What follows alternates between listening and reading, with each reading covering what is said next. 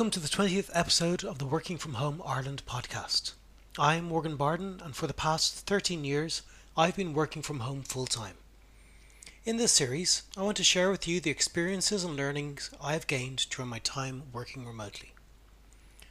On August 31st, 2021, the Irish government announced the easing of most of the restrictions that we have all been living under since March 2020, including a staggered return to the workplace starting the 20th of September, and that the requirement for wearing face masks in workplaces will be eased on the 22nd of October. So what does that mean for us? Workplaces will be a new experience for a number of us, with some companies already allowing either full-time remote or hybrid approach to a return to office. The majority of people will still be cautious about a return to the workplace, so should the decision to go back to the office be with our employer or with its employees? September's school return also sees a historical increase in cases of coughs and colds, and flu season is approaching, so with these in mind, we should be looking at an employee's right to choose if they want to return to the office on a more permanent basis until the pandemic is completely under control. For some, working from home has altered their approach to work and family time, with many having moved away from their main office locations to spend time with family and help relatives that may have been isolating. So for those, the idea of a long commute or having to look for housing in an already saturated market closer to the office is something that should also be considered.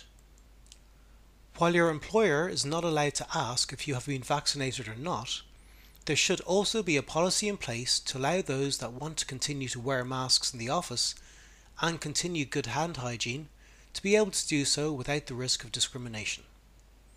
For example, someone with a weakened immune system or caring for someone with a weakened immune system should be allowed to continue to wear a mask in the office regardless of the government's thoughts to removing that need from October 22nd. Those that have underlying health conditions should also be allowed to continue to work remotely should they feel that they are not comfortable with returning to the office.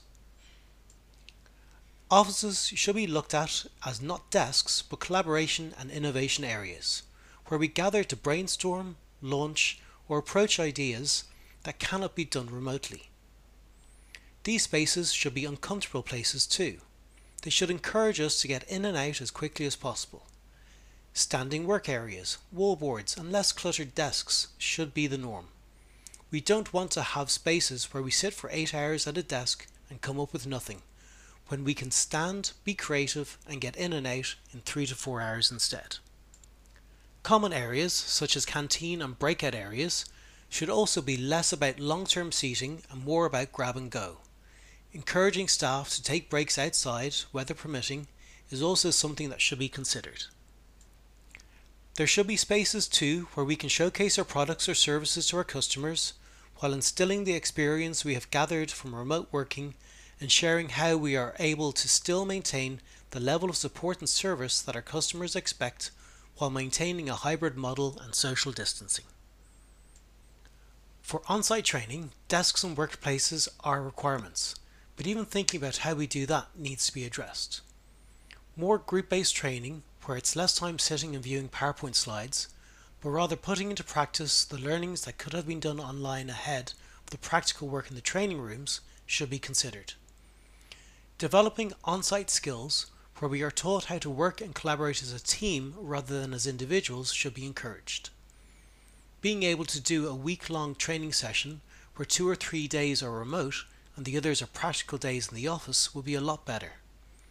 By using Zoom or other video conferencing tools for the online training pieces, or even using proper remote training software such as cloud-based learning, where there are trackers in place to make sure that people are learning and not just flicking through the content, would also benefit those that struggle to keep up the pace of in-house training courses.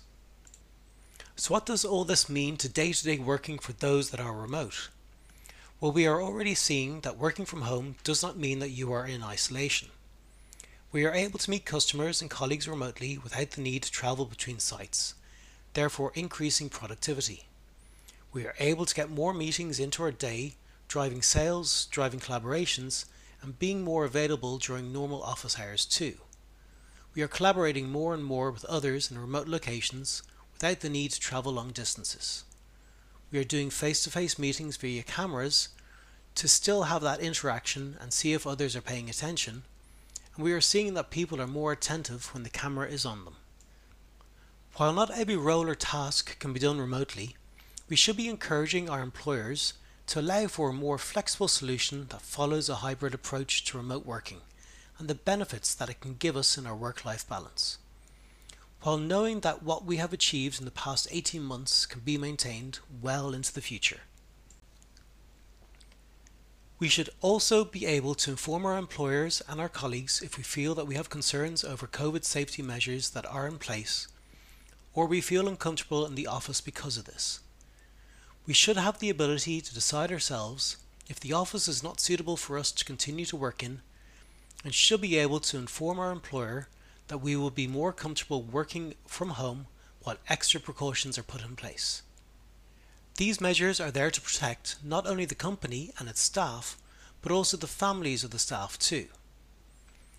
Running the risk of spreading COVID or even flus and colds from office into the home will have a lot of implications to the winter recovery plans this year, as we are being asked to stay home if we have any symptoms of COVID while we await testing. Working remotely should no longer be something that's only available to those who ask, but should be part of the initial interview too. All employees working in an office should have that option to work remote. For some of us, we are also caring for others in a household or community, so we need to be able to be flexible to allow that continued support to them while the return to office continues. There should be processes and policies in place in case you need to work remotely on days when you need to isolate due to other members of your household being a close contact or feeling unwell, or if you need to care for a member of your family who is isolating. If there is no process in place and you feel that you need to have this called out, ask your employer what their plans are for when those types of situations occur. For those of us working in other countries, we are working over time zones better too. We are more flexible to our colleagues and customers around the world and holding meetings that are time suitable not only for us, but for our colleagues too. And we are still able to control our family and work-life balances, spending more time with our family and less time commuting without impacting our business commitments. For those that are working away from home or living alone, the return to the office could not come any sooner. They are eager to get back into the office to socialise with friends and colleagues and get back to normality again. But this will also come with some uncertainty and nervousness too. While we do need to get that social interaction back and get those water cooler moments again, we are aware that we are not out of the other side of this pandemic, and we still need to be cautious, if not only in the workplace, but the commute too. We have seen over the past few weeks that public transport has started to get busier, with more and more people using public transport during office hours. Queues at coffee shops and restaurants are getting longer, and the roads are busier too. One consideration might be to stagger, where possible, the office starting times by implementing core hours in the office, such as 10 AM until 3 PM, so that people can travel to and from the office outside those peak hours and work remotely in the mornings and afternoons instead. Some multinationals have been using core hours for a number of years already, but it might well be something worth looking into if you are expecting your staff to be in the office more during the next few months. The next few weeks will be a learning curve for us all as we head into the winter months, but the health and safety of our employees and their families should take priority over the business need to micromanage. We have all seen the interviews on news reports of managers who have continued to work in the office even through the pandemic, when we were all encouraged to work remote. These are the managers that want to micromanage every aspect of their team's day and want everyone in the office every day regardless. If you recognise these people, then maybe it's time to look for a new role, preferably one that allows for remote working. Returning to the office, however, is only part of the recovery measures that the government are introducing today. There are other sectors that rely on offices being opened, such as the hospitality industry, transport, facilities, and retail, such as officeware and clothing companies.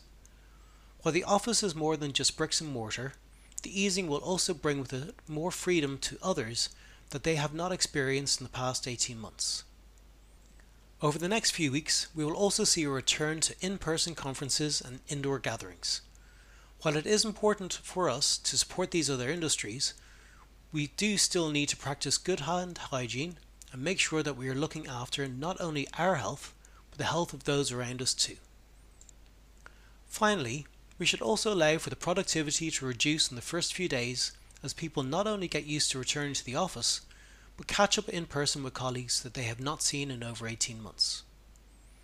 Offices will be a lot like the arrivals lounge at the airport on Christmas Eve for the next few days, without Gavin Riley on the piano, so let's embrace the return with joy and caution. But also remember that there are going to be those that are going to just want to wait a few more weeks before returning. While not everything covered in this episode will work for you, I hope that some of the topics that I have raised will help you in finding a balance between working from home and living at home. If you liked what you heard, please don't forget to rate and review this episode and subscribe to this series for future podcasts. For more information on my experiences of working from home, you can find me on LinkedIn using the link in the series description or on Twitter at WFH Ireland.